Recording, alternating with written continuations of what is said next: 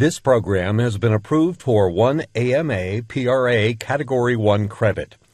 This webcast has also been approved for ABIM Maintenance of Certification, MOC points, through the partnership between the ACCME and the ABIM. The following continuing medical education activity is the property of The Ohio State University. Duplication is prohibited by law. The Ohio State University is accredited by the Accreditation Council for Continuing Medical Education, also known as ACCME. OSU Center for Continuing Medical Education designates this CME activity for a maximum of 1 AMA PRA Category 1 credit. Each physician should claim only those credits that are actually spent on this CME activity. In keeping with the essential standards of the ACCME, Planning Committee members and participating faculty have been asked to disclose any relationship with commercial entities, discussion of commercial products, services, or unapproved off-label usage of commercial products or devices. Specific disclosure information can be obtained by contacting the Center for Continuing Medical Education at ccme.osu.edu. The information presented in this CME activity is meant for educational purposes only. Physicians' own judgment must remain central in the selection of the therapy options for their patients' specific medical conditions.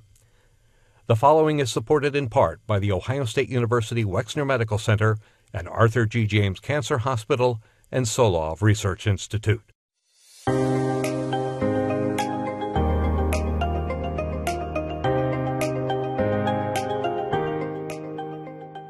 Clinical presentations of substance intoxication and withdrawal. That's today's presentation with the following distinguished faculty from the Ohio State University Wexner Medical Center and Arthur G. James Cancer Hospital and Solov Research Institute. And now, our medical editor and moderator, Dr. Jingjing Mao. Every year, there are nearly 100,000 overdose deaths in the United States, largely due to opioids, particularly synthetic opioids like fentanyl. We see double that number of non-fatal overdoses, and that's probably an underestimation, as many cases don't even reach the healthcare setting. Annually, it is estimated that substance use disorder costs hospitals $13 billion, with overdose death rates having tripled in the past 2 decades. Drug overdose is now the leading cause of injury-related death in the United States, and unfortunately, many are preventable.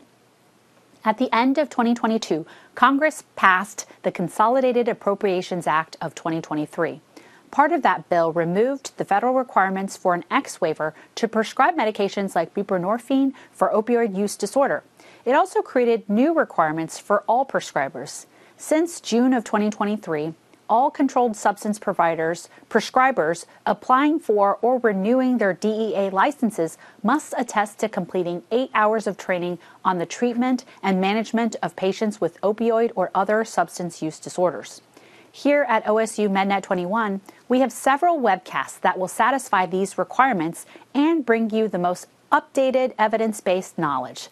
Today's program will be covering clinical presentations of substance intoxication and withdrawal. And for this topic, I've invited 2 of Ohio State University's addiction medicine specialists to share their expertise. First, I'd like to welcome back to the program Associate Professor of Psychiatry, Dr. Julie Teeter.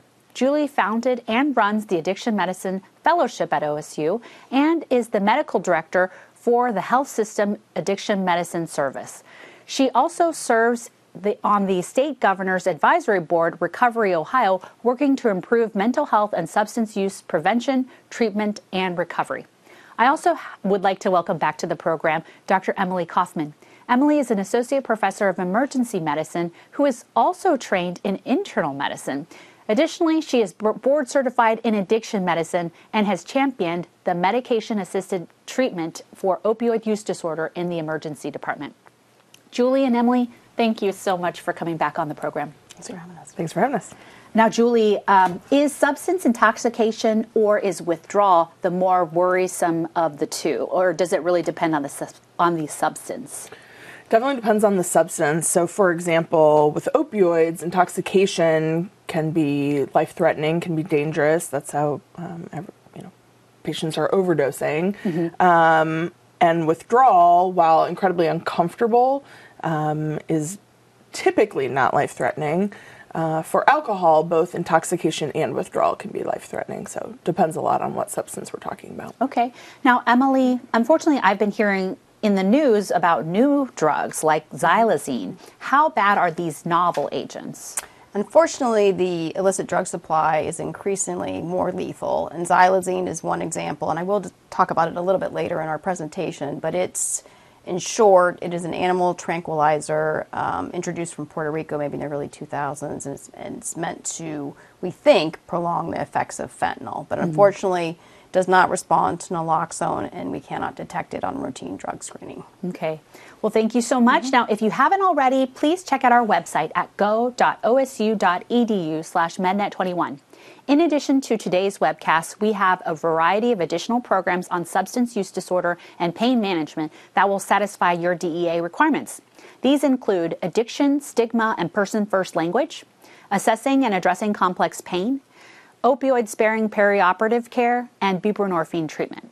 We also have several more upcoming programs in the next couple of months on these topics, so please be on the lookout for those. If you have any questions about today's program or about any of our programs, please don't hesitate to send those to us using the Ask a Question feature on the bottom of the webcast. You can also listen to the audio-only version of our programs on your daily commute by downloading or streaming our podcast, which is OSU MedNet 21. Now let's get started. Julie? Thank you. All right, so we will be discussing the initial assessment of the undifferentiated intoxicated patient or patient in withdrawal. We'll talk a little bit about drug testing and what you will and likely will not find on a standard drug screen.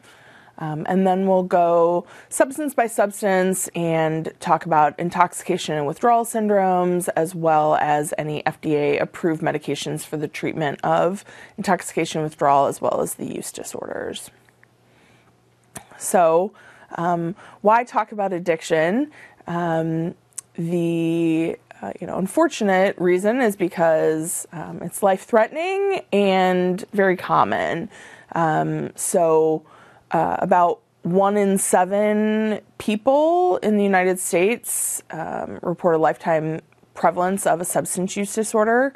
In emergency room care, it's incredibly common. Up to 50% of all emergency room presentations are related to substance use.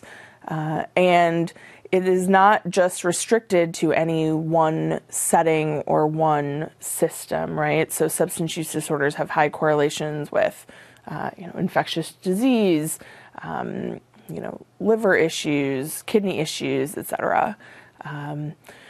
Addiction is also a common problem among physicians and other healthcare providers. So knowing both, how to get your colleagues help and, what to look out for is also an important part of addiction treatment.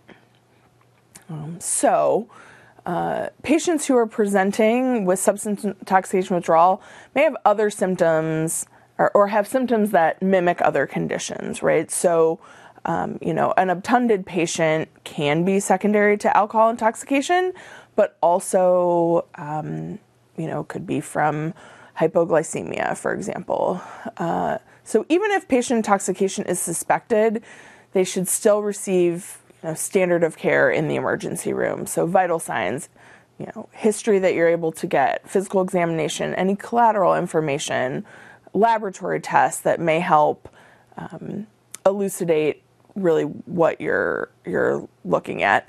I guess I would say, the other thing to keep in mind is that it can be a both and, right? So they can be intoxicated and also have hypoglycemia or hepatic encephalopathy, or, sepsis that's making them delirious. I would keep in mind that checking your prescription drug monitoring program, which in Ohio we call ORS, it can be an important part. This may tell you what other kind of medications they could be taking chronically or that they may have had access to. The flip side, I would keep in mind that many things do not show up on ORS, right? Obviously, any illicit substances are not on ORS. Also, things like methadone prescribed by an opioid treatment program do not show up on an ORS report. So while it can be helpful, it's also not the be-all, end-all of your only source of information. For patients with suspected intoxication or withdrawal, urine toxicology testing is likely recommended. I say urine for a few reasons. That's usually our first go-to. It has, relative ease of collection. It's non-invasive, and it actually has a longer detection window than blood. Also recognizing that for an obtunded patient, something like, blood may be easier to get than a urine sample. Oral fluid testing can be helpful and easy to get also. However, I would talk with your lab about whether you have that testing capability available. Hair testing is not very quick, so more difficult in this kind of situation, and would give maybe more a history of substance than what's the intoxicating substance right now. At most hospitals, an initial 10-panel screening via immunoassay is the most common. Keep in mind, though, that immunoassays are good as screening tests, but they do have high cross-reactivity and can have false positives. So if there's a reason that you need to know for sure if this is the substance, then going to, chromatography testing is important. The other thing I'll say about a 10-panel is keep in mind what does and does not show up in your own 10-panel. So,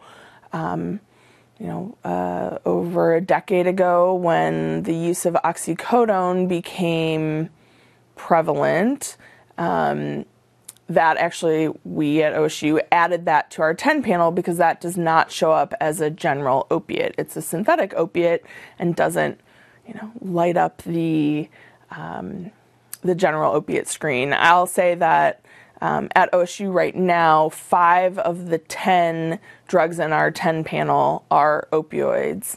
The general opiate screen, but also oxycodone, buprenorphine, fentanyl is a separate test that many hospitals don't necessarily have in their 10-panel yet.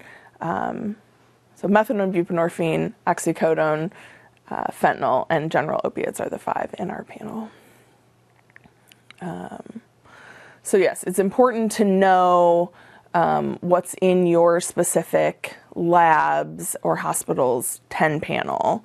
As I said, the opiate screen only catches morphine or codeine-based compounds. So heroin is a morphine derivative, and that will show up, but our current drug supply is, contaminated with fentanyl.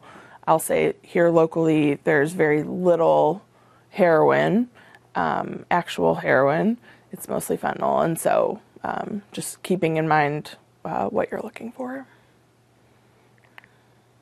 All right, so we'll talk a little bit now about specific substances.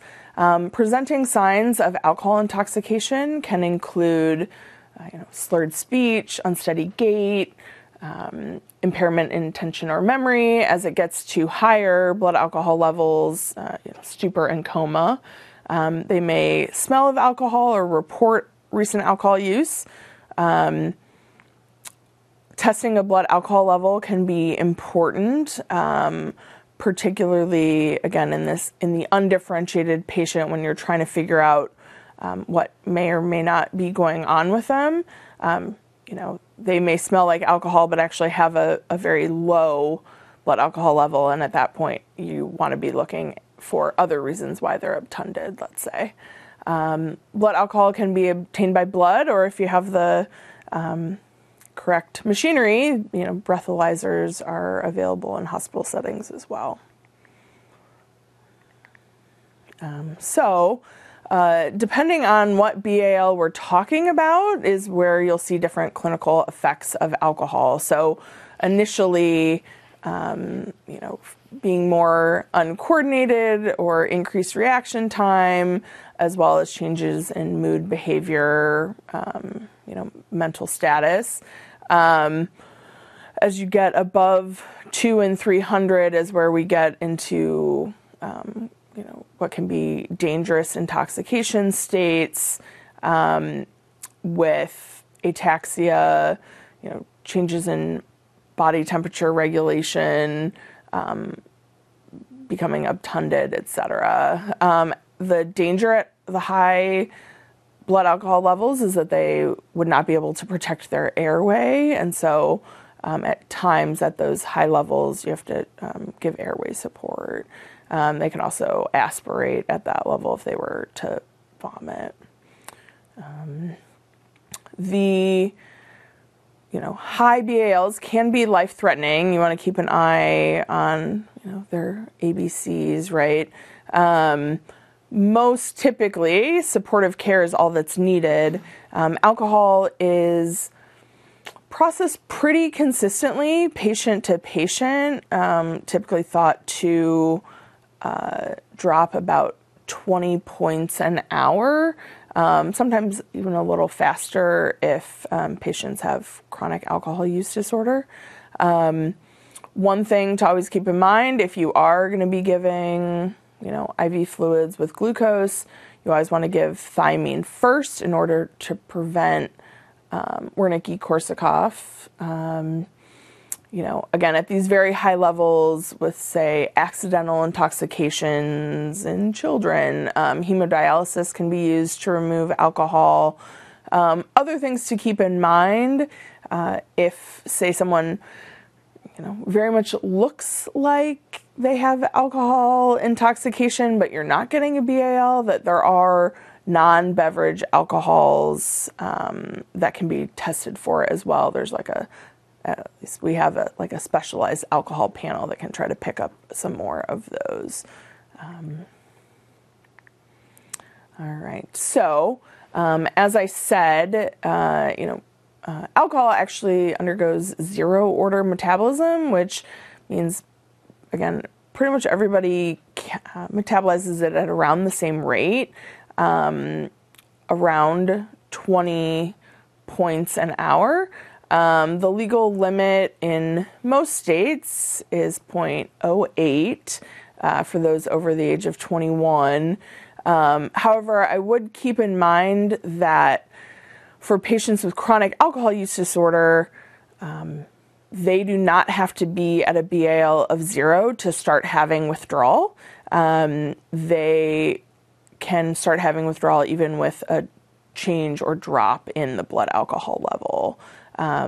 So keeping an eye for that switch from when we're moving from intoxication to withdrawal can be a very fine line in patients with chronic AUD.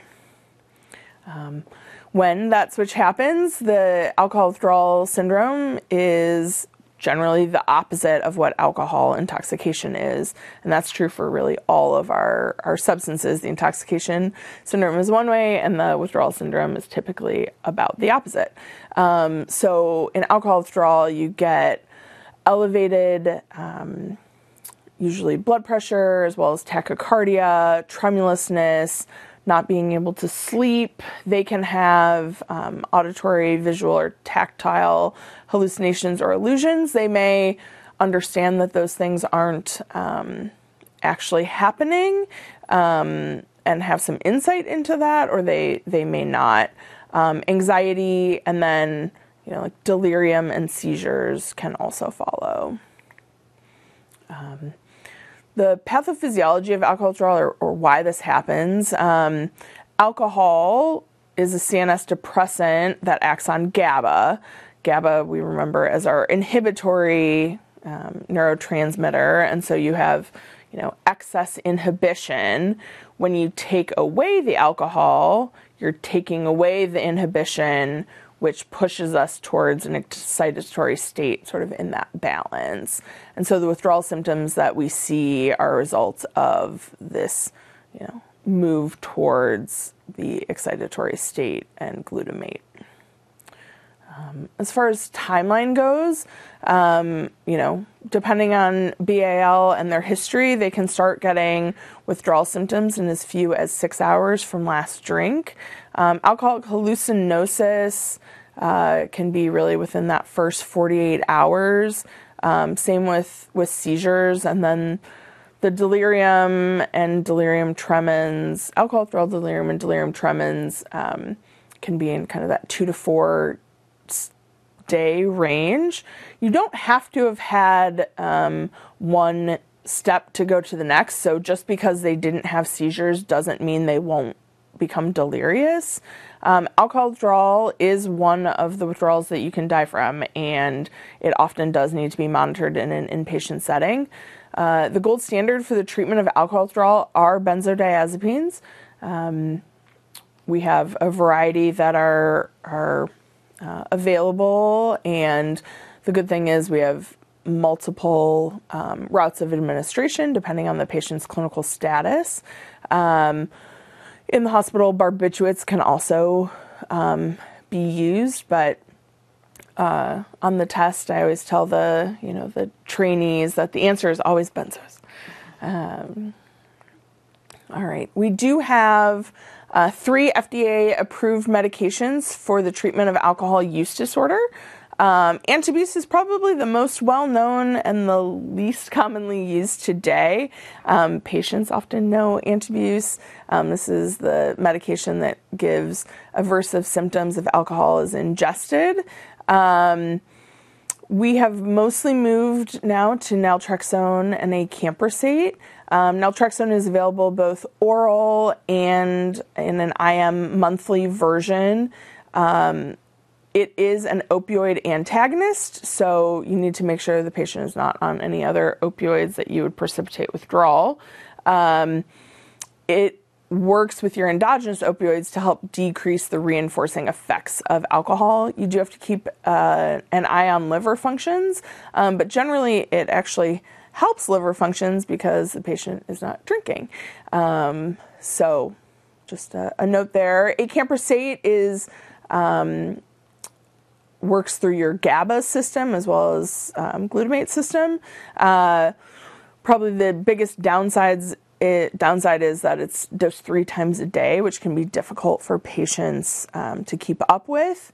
However, it is not hepatically conjugated and it is renally excreted. And so for those, say with very severe liver problems, sometimes can be a good first option.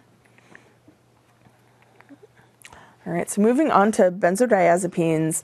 Benzodiazepine intoxication withdrawal is very similar to alcohol withdrawal, and then the treatment is very similar. So both work on GABA. They work on your GABA transmission slightly differently, but again, similar intoxication withdrawal syndromes.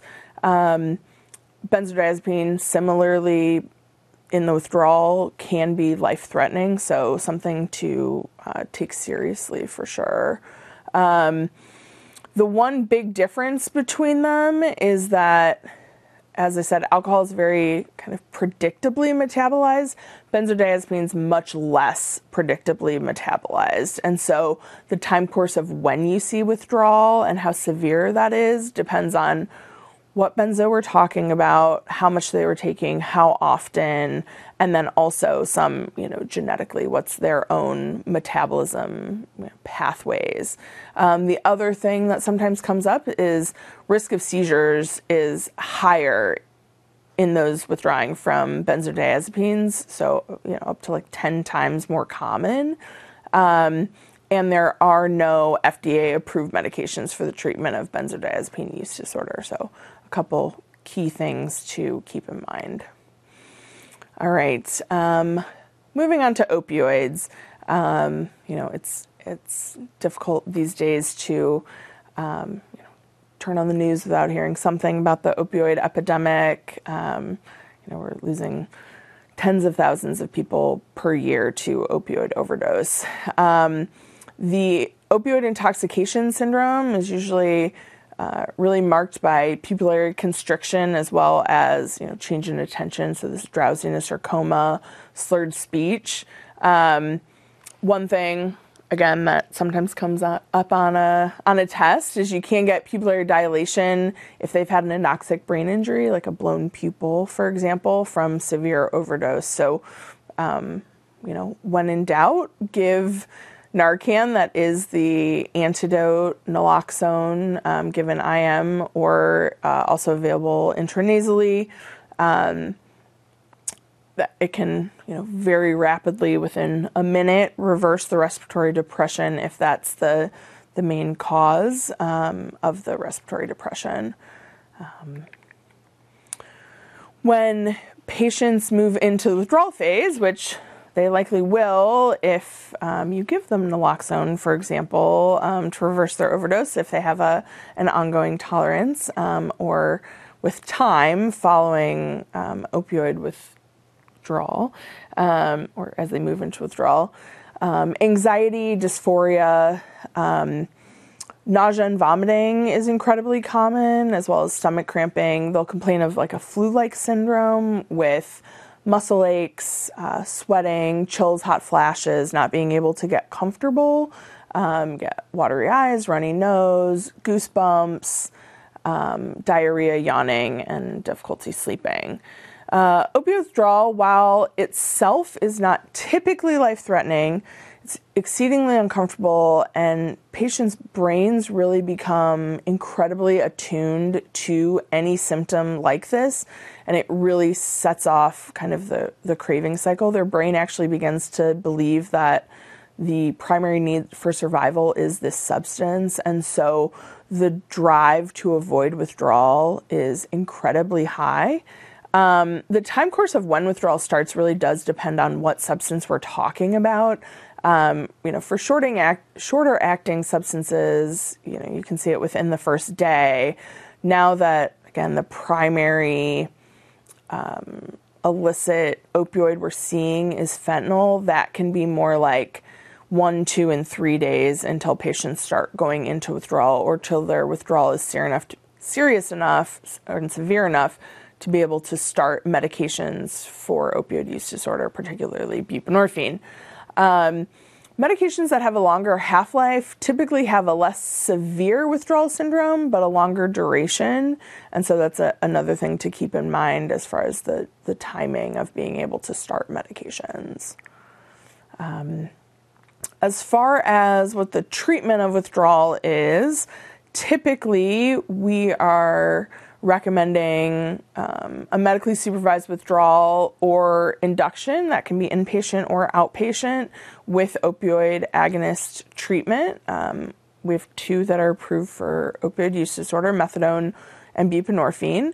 There are also medications that can help treat some of the symptoms of the withdrawal. So things like clonidine, dicyclamine, hydroxyzine, trazodone, loperamide are targeting the different symptoms that the patient has. We have 3 FDA-approved medications for the treatment of opioid use disorder. Probably the oldest and in some ways best known is methadone. It's a long-acting mu agonist. However, it can only be done in an opioid treatment program setting. That's your traditional methadone clinic, sometimes called opioid treatment program, narcotics treatment program. And that's where you go for daily dosing most commonly. We also have the ability to do it in the acute hospital setting per the DEA, but at discharge they would have to move to one of those OTP settings. For buprenorphine, we've got a handful of formulations now, both oral, most commonly called Suboxone or Subutex. We also have injectable formats. So Sublocade is available as a monthly injection. Brixadi is now relatively newly available in both a weekly and monthly injectable formulation, to give kind of a range of dosing options and routes of administration. This is approved for what they call OBOT, office-based opioid treatment, which means it can be prescribed by now anyone with a DEA license. You no longer need the X waiver. There are no more caps on patient limits. All of that has been an incredible transformation for our field over the last year. Lastly, we do have a third option, long-acting injectable naltrexone, which is Vivitrol. As I said earlier, that is an opioid antagonist, so works very directly on the opioid system in this case. It's a monthly shot. The one thing to really keep in mind is you have to be completely off all opioids, usually for 7 to 10 days before being able to initiate this, because otherwise it will precipitate withdrawal. At this point, I will transition to Dr. Emily Kaufman for her to continue educating us on other substances. Great. Thanks, Dr. Teeter. So I have the tough job of actually covering sort of a potpourri or more or less everything else in the illicit drug market, which is ever changing. For today's discussion, I'm going to focus really pretty largely on stimulants. Next, probably marijuana, with briefly covering something called bath salts or synthetic cathinones, hallucinogens, and inhalants. As we see, it's interesting, we gave this talk, we did this about 3 years ago, and the illicit drug market has changed so much even from that time. So 3 years from now, I hate to even predict what's going to be out there because I feel like we are battling that day in and day out. So I'm going to start with stimulants because I think most regions, I can say particularly here in Columbus, cocaine has always been there, will continue to be there. Unfortunately, it's become more lethal as our illicit drug supply has been increasingly cross-contaminated with the synthetic opioid fentanyl, leading to a marked increase in our overdose death rate, unfortunately. But cocaine has been around for a long time. It is actually a plant-based stimulant, came from the coca plant from South America. It's actually Schedule II drug, can be used topically by many ENT docs for intranasal procedures. Has a lot of street names. I just included a few here: blow, coke, crack, rock, snow. But if you look at the DEA's website for slang, you'll probably find about 300 or 400 terms referring to some derivative of cocaine. It can be snorted or insufflated. It can be cheeked, smoked most commonly, or even injected. And that's pretty rare to inject cocaine, but most commonly it is snorted as a powder or smoked as the crack cocaine product. In terms of signs and symptoms, and these will be similar across the stimulant category, they are the go drugs. In the emergency department, we have to recognize different toxidromes or syndromes, and these are our go drugs. So we get a burst of norepinephrine, so kind of the hyperaginergic response. Patient's blood pressure can skyrocket, their heart rate goes up, they're breathing quickly. They may or may not have dilated pupils. That'd be more classic isolated intoxication, and then definitely have vasoconstriction, leading to a lot of complications. In terms of mechanism, and this is be common across a lot of our stimulant categories, they will block the reuptake of the dopamine in the neurotransmitter. And this next slide, when referring to the picture, is actually showing our synapse. Cocaine is the sort of the white molecule, and the orange circles are actually the dopamine. And cocaine will actually block a receptor that blocks sort of that return of the dopamine back into the transmitting neuron. So you have more dopamine, and dopamine is our reward or euphoric neurotransmitter. So as GABA was the inhibitor, dopamine is the craving. I've got to have this. I'm going to keep seeking this drug. Makes all those endorphins go way high. So a lot of these drugs are working on dopamine. Dopamine is sort of the magic neurotransmitter in addiction medicine. And you have more energy, you are going to drop your inhibitions, you're not going to be hungry. When you use cocaine specifically, the most rapid onset is probably if you're smoking it, like the crack cocaine product. But it's fast on, but it's fast off. So many of these folks are using it repetitively. With insufflation or snorting it, it's a little bit slower onset, and it maybe lasts a little bit longer. But again, a lot of these folks are going to use repeat dosing. Obviously, if you inject, that's probably going to be the fastest too. But with cocaine in particular, that's not as common route of administration. And chronic use for, again, a lot of these drugs, the dopamine, based on homeostatic mechanisms in the body, those receptors will be downregulated, and you're going to need more of the same substance to maybe not even necessarily get the same effect, but to get a effect or not get very sick.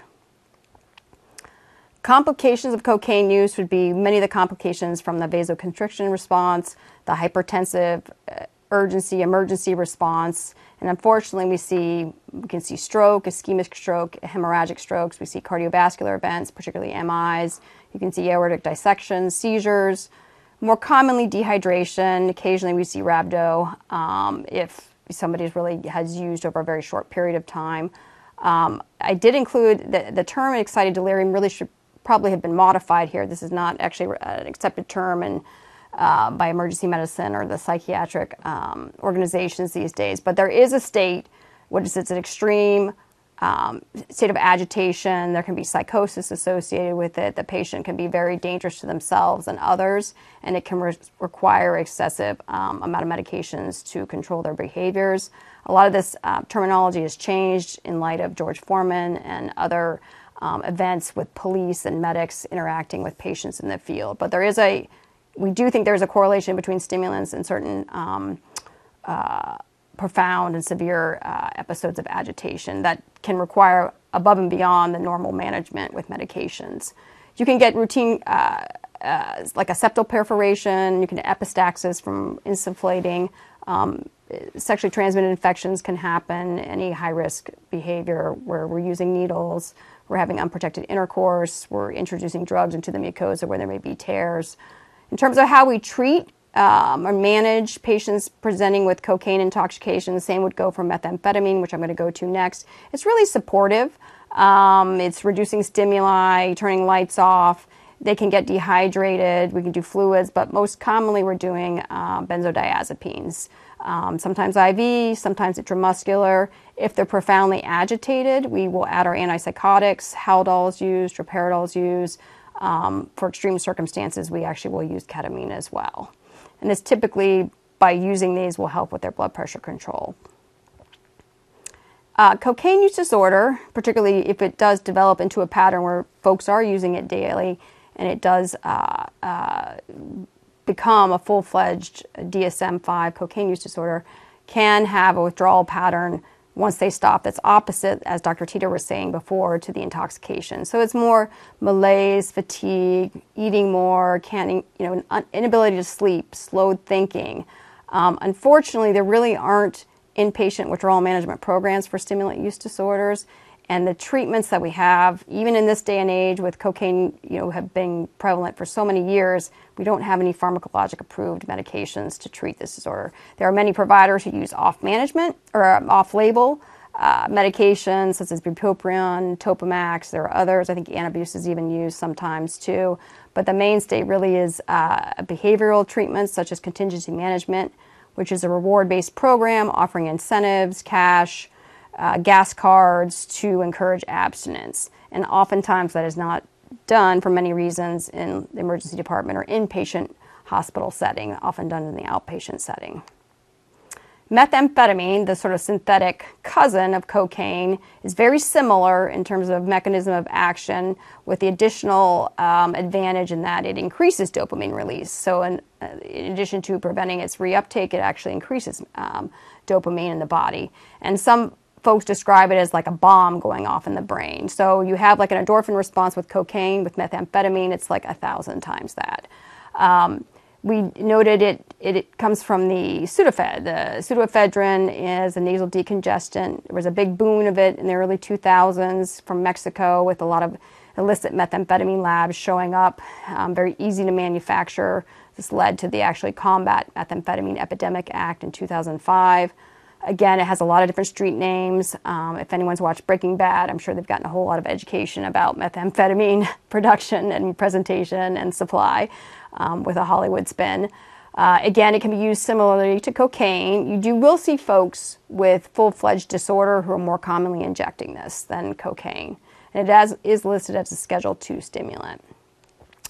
The difference between methamphetamine and cocaine is that it basically, when it It lasts longer, and it's more potent. So it's because you get that additional boost with the dopamine release. Cocaine can take about an hour. It has like a half-life of an hour, whereas methamphetamine is closer to 12 hours.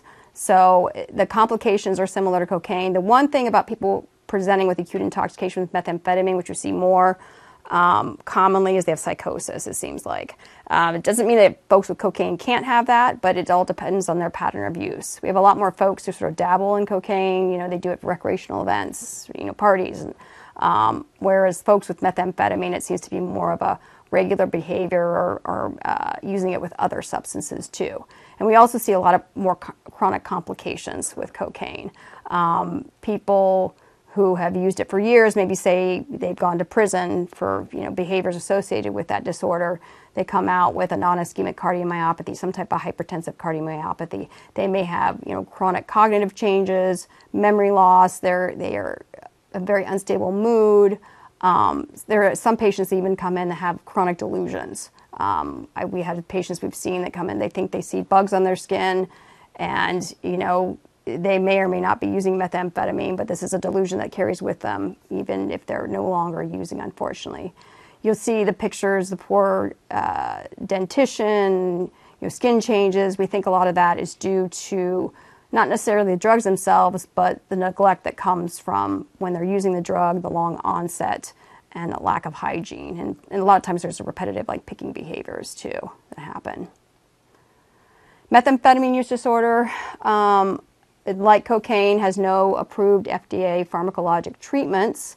There was a 2021 New England Journal Medicine article that actually looked at the medications IM naltrexone and bupropion given to patients over a 12-week time period that showed an increased rate of abstinence, and that was for those with isolated methamphetamine use disorder. So certainly promising, but we're not in the realm where everyone's using it or that it's FDA approved. And again, we use contingency management. And that slide here is showing a cross-section of a patient's brain with dopamine receptors. On the left is the healthy person with nice kind of red and orange. And they can get back to that normal sort of dopamine response, but it can take quite a bit of time. And that's 14 months gets it close to normal. So it can take much, much longer. And as I mentioned earlier, we've seen an alarming trend as our illicit drug supply has become increasingly cross-contaminated.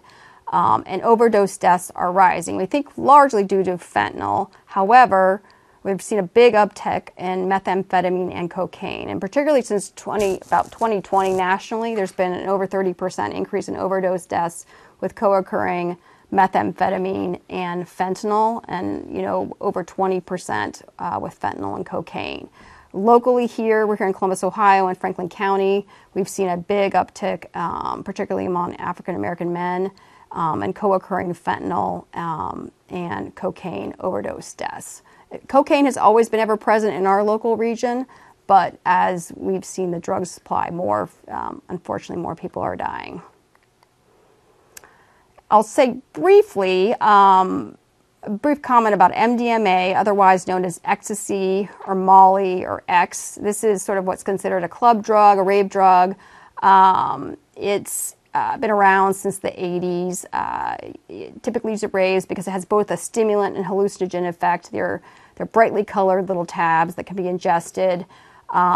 It acts on dopamine, norepinephrine, and serotonin receptors. And basically, it's meant to be a pleasurable drug. It gives you more energy. It's euphoric. You get a little distorted perception. People become hypersexual. They lose their inhibitions.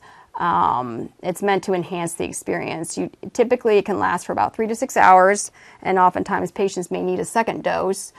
We don't know necessarily if there's addiction potential because you don't see it that frequently, but you can get dehydrated, heat stroke or rhabdo if you're at a prolonged club and not hydrating. And then the biggest concern too is it's rare for these products to be pure. There's usually some other type of stimulant or some other type of synthetic product that can be cross-contaminated, which can cause more complications, more psychosis, or in this day and age, even fentanyl, unfortunately. Briefly, I will talk about bath salts, which fortunately we don't see as much. In my training, I think Dr. Teeter's training, we were just talking about this, I wouldn't say common, but they were more present. And this is what's called a novel or new psychoactive substance. It originated from something called the khat plant in East Africa. It's a synthetic variant of this, which is a type of stimulant. Goes by a lot of different names, and these names are, I'm not sure where they come up with them, but it seems like the opposite of what would be occurring. But it's bliss, cloud nine, lunar wave, vanilla sky, white lightning. I mean, some of them sound like resort names or something like that. But you can find these sold in, gas stations, head shops. They typically will say them not for human consumption, plant food, screen cleaner. I know I trained in New Orleans. I remember the patients would tell me where they would tell me specific gas stations where they could get these products. And it's not just this product. There are other products they'll sell there as well.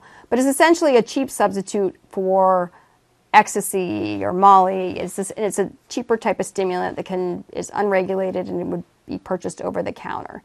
You can smoke it, you can snort it, you swallow or inject it. The problem with it is that it has this metabolite that's called MDPV, which is 10 times potent as cocaine, and it has a fair amount of paranoia, hallucinations, and agitation. So the folks that we saw when they were coming in, could be quite violent, very paranoid, like the most extreme psychosis, and required quite a bit of medication and regulation. So, and there have been many criminal events that have been associated with folks who have been using bath salts. So, and really no great treatment plan other than behavioral modification. So in a way, I'm really glad we don't see this as much, because it was particularly difficult to treat these folks. Marijuana is a huge topic. Cannabis is all over the literature now. It deserves its own presentation, but I will try in a few minutes here to give you a brief overview. But cannabis is multiple plants. I'm just highlighting one plant. And I'm talking specifically about the psychoactive portion of the plant, which is often extracted from the buds, the flower. You can get some from the actual leaves. But we are talking about the psychoactive component called 9-delta THC, or tetrahydrocannabinol, or cannabinol, not CBD. CBD also comes from the plant, but is not meant to be psychoactive, and may have some, decreased inflammatory effects that used topically may help with joint pains. So the plant is quite complex. It has over 500 chemicals, greater than 100 cannabinoids. Unfortunately, based on data from a 2022 survey that looks at drug use across the United States, cannabis is the most common illicitly used drug. And we know this is going to change. We know we're going to find more complications as states increasingly legalize the use of recreational marijuana. It's used multiple ways. It's smoked, it's ingested, it's vaped, it's dipped as a cigarette. You can use extracts or dabbing, which is the most potent form. These resins can be up to like 80 and 90% THC. And that's the big issue with marijuana, is that its potency has been markedly increasing over the last 15, 20 years. And so the product today is not the product that your mom, your dad, your grandparents may have used years ago. It's a much more dangerous product, particularly if started younger. The interesting thing about marijuana is that it imitates in our own body, or we have an endogenous cannabinoid. It's called anandamide.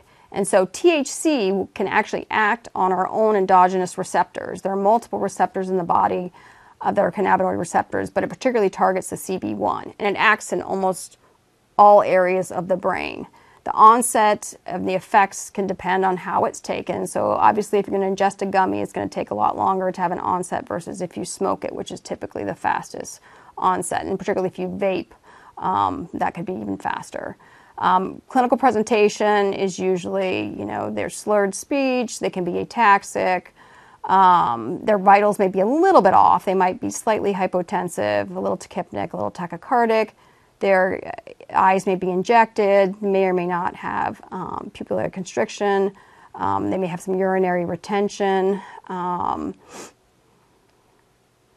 and this is a slide showing the brain and all the different areas of the brain that can be affected by marijuana, which is just about everywhere. You can have hallucinations, you can have delusions, you get a dopamine response, you can affect memory, cognition, your coordination is from your cerebellum and basal ganglia, you see brighter colors. It can also mimic psychosis too, which is particularly tricky. Marijuana, long-term effects and complications. Very controversial, right? Everyone thought that it's the safe drug to use. If we're going to use something, we're going to use this, right? But it also depends on the context of the person who's using it. And for those who have a genetic tendency towards addiction, who are in the right environment, maybe with lack of social support, any kind of PTSD or traumatic history, or even psychiatric underlying history, this is not a great drug for that person. There's mixed data about cognition and memory. We know it can make folks paranoid. Not a great drug for somebody who has baseline schizophrenia. It can worsen seizure. We see that quite a bit in the emergency room, that someone may have an underlying seizure disorder, but then they're using recreational marijuana on top of it, and so often they're presenting with worsening seizures. It can lead to bronchitis. Lung cancer is a big, not sure, but there seems to be more data showing that it may be a risk factor, not so much the THC, but the other products that are used within the cigarettes. One area that is becoming more concerning is we see a lot more women using this during pregnancy to treat the nausea and vomiting. And there are now studies showing that it's been associated with low birth weight, fetal anomalies, and developmental delays. Something that I see in the emergency room quite a bit is cannabinoid hyperemesis syndrome, which is a subset of cyclic vomiting. This is quite profound retching. Folks are using more and more marijuana to treat their symptoms. We often have to treat these with antipsychotics, and it's not uncommon to see at least one case of this on a daily basis in the emergency department. And we know people are developing cannabis use disorder. Up to 30% of folks using recreational product, particularly if they're starting less than 18, can develop a use disorder, which is hard to treat. And unfortunately, a lot of times this can develop into polysubstance use disorders too, and they're using other products along with it. In terms of synthetic cannabinoids, it does exist. I think in terms of physicians being most aware, Marinol or dronabinol is actually an FDA-approved medication for nausea and vomiting for use with treatment with chemotherapy and anorexia.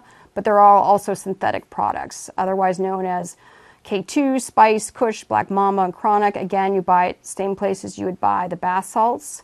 They can be smoked, or you can drink it as a tea. They can be labeled as natural, but obviously they're clearly not. They're synthetic products. Won't be detected in routine drug screens. They will bind to those same CB1 receptors, but they're very unpredictable metabolism, and they oftentimes, these products can lead to more psychosis. I actually had a case when I was training in New Orleans. A young man presented almost like encephalitis with fever, hallucinations, psychotic, and we found out days later, after extensive studies, LPs, imaging, he had actually smoked synthetic marijuana, and it was even dipped in formaldehyde, and so it almost mimicked an encephalitis presentation. So again, don't see that commonly, but just to be aware. Hallucinogens I'll speak briefly about. They are out there. Again, not as common. They're divided into two categories, classic and dissociative. Classic is LSD, psilocybin, and peyote, which act on serotonin receptors, which affect mood, cognition, and perception, whereas dissociative hallucinogens like our PCP, ketamine, and dextromethorphan work on the NMDA receptor, which is cognition, emotion, and pain perception. And there's a little bit of dopamine response there. LSD, or the classic, is typically seen for blotting papers. It's a pill, liquid, or blotting pieces. And it's slow onset, but it lasts a long time. And we talked about, very altered sensorium, like you can taste colors. You have altered time perception. In terms of vital signs, it's not terribly different. You might be a little tachycardic, slightly elevated blood pressure, sweaty, some vomiting, decreased appetite, and be a little bit paranoid. We don't think you can develop a use disorder with LSD, but you may get flashbacks associated with it, or something called hallucinogen persisting perception disorder. Dissociatives are divided into two categories, or two of the most common is ketamine, otherwise known as Special K or vitamin K, can be used snorted, but taken as a pill. Unfortunately, it can be associated as a rape drug because it causes immobility, amnesia, it can be pain response. You can have hallucinations with it. The complication with ketamine is that you oftentimes can have an emergence reaction, which is where you're profoundly paranoid, you're fearful, you're coming out from the medication. We use ketamine for treatment of depression as a nasal spray, and it can be used for chronic pain. Briefly, dextromethorphan is a cough suppressant, and taken in high doses, you can have dissociative sedation. It also can be combined with phenergan and codeine in a drink, or called purple drink or syrup, which has euphoric and mildly sedative effects. Lastly, inhalants, not as popular now, were popular with teens in the 90s, using household products like volatile hydrocarbons. Essentially inhaling them or huffing them can lead to slurred speech, motor incoordination. It's a quick onset. Complications can include cardiac injury or neurotoxicity, usually due to electrolyte abnormality. Less common though, but just to be aware. And very last, I had talked about xylazine earlier as our illicit drug supply is emerging. Tranq, you will hear in the news. It's an animal sedative. As I said earlier, it's introduced from Puerto Rico in the early 2000s, more common in the Philadelphia region. We think it prolongs the effect of fentanyl, but it's associated with some devastating necrotizing skin wounds. And nitazines are another category to be aware of. They're a cousin of fentanyl, synthetic opioid. They can be 10 to 40 times as potent as fentanyl. The scary thing is that you can't detect it on a fentanyl test strip, and that it will respond to naloxone, but you may need a lot higher doses than our normal practice. And these have been increasingly implicated in drug seizures and coronary overdose death cases. In summary, essentially when you're evaluating patients, whether it's in the emergency department or the outpatient setting, make sure you're taking a complete history and physical, doing a complete history and physical as best possible, understanding what the toxicology tests are available in your lab and how to interpret them. Clinical presentations can overlap. Sepsis, acute encephalopathy can mimic, many of these toxidromes. So keep in mind, give a full exam, do your labs, and get a history as able. And many of these emerging substances will not show up on our routine toxicology testing. For most of these syndromes, treatment is supportive. And please, please, please, as a last final point, don't forget there are medications that are FDA approved to treat particularly opioid use disorder, methadone and buprenorphine, and also for alcohol use disorder. Thank you both so much. That was extremely helpful, and it's really, I think, helpful to hear some of the updates that we've been seeing with all of the increase in the fentanyl and other synthetic opioids, and then also marijuana. I'm sure you're seeing a lot more of that, and we're definitely starting to see a lot more people using it in the outpatient realm. So thank you both so much. It's such an important topic. I think we have time just for a final key point for our viewers to take home from our presentation today. So Julie, you want to start us off? What's a final take-home message for our viewers? Substance intoxication and withdrawal is incredibly common, presenting both in the emergency room and primary care settings.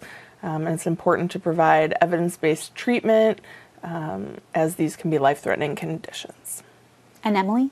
I would say, understanding your basic toxidrome presentation, understanding what a stimulant looks like, understanding what alcohol and what opioids, how they present, remembering they can overlap, treat them accordingly, and also please warn your patients about the illicit drug supply and the cross-contamination with fentanyl, because it's become increasingly devastating and we can save lives.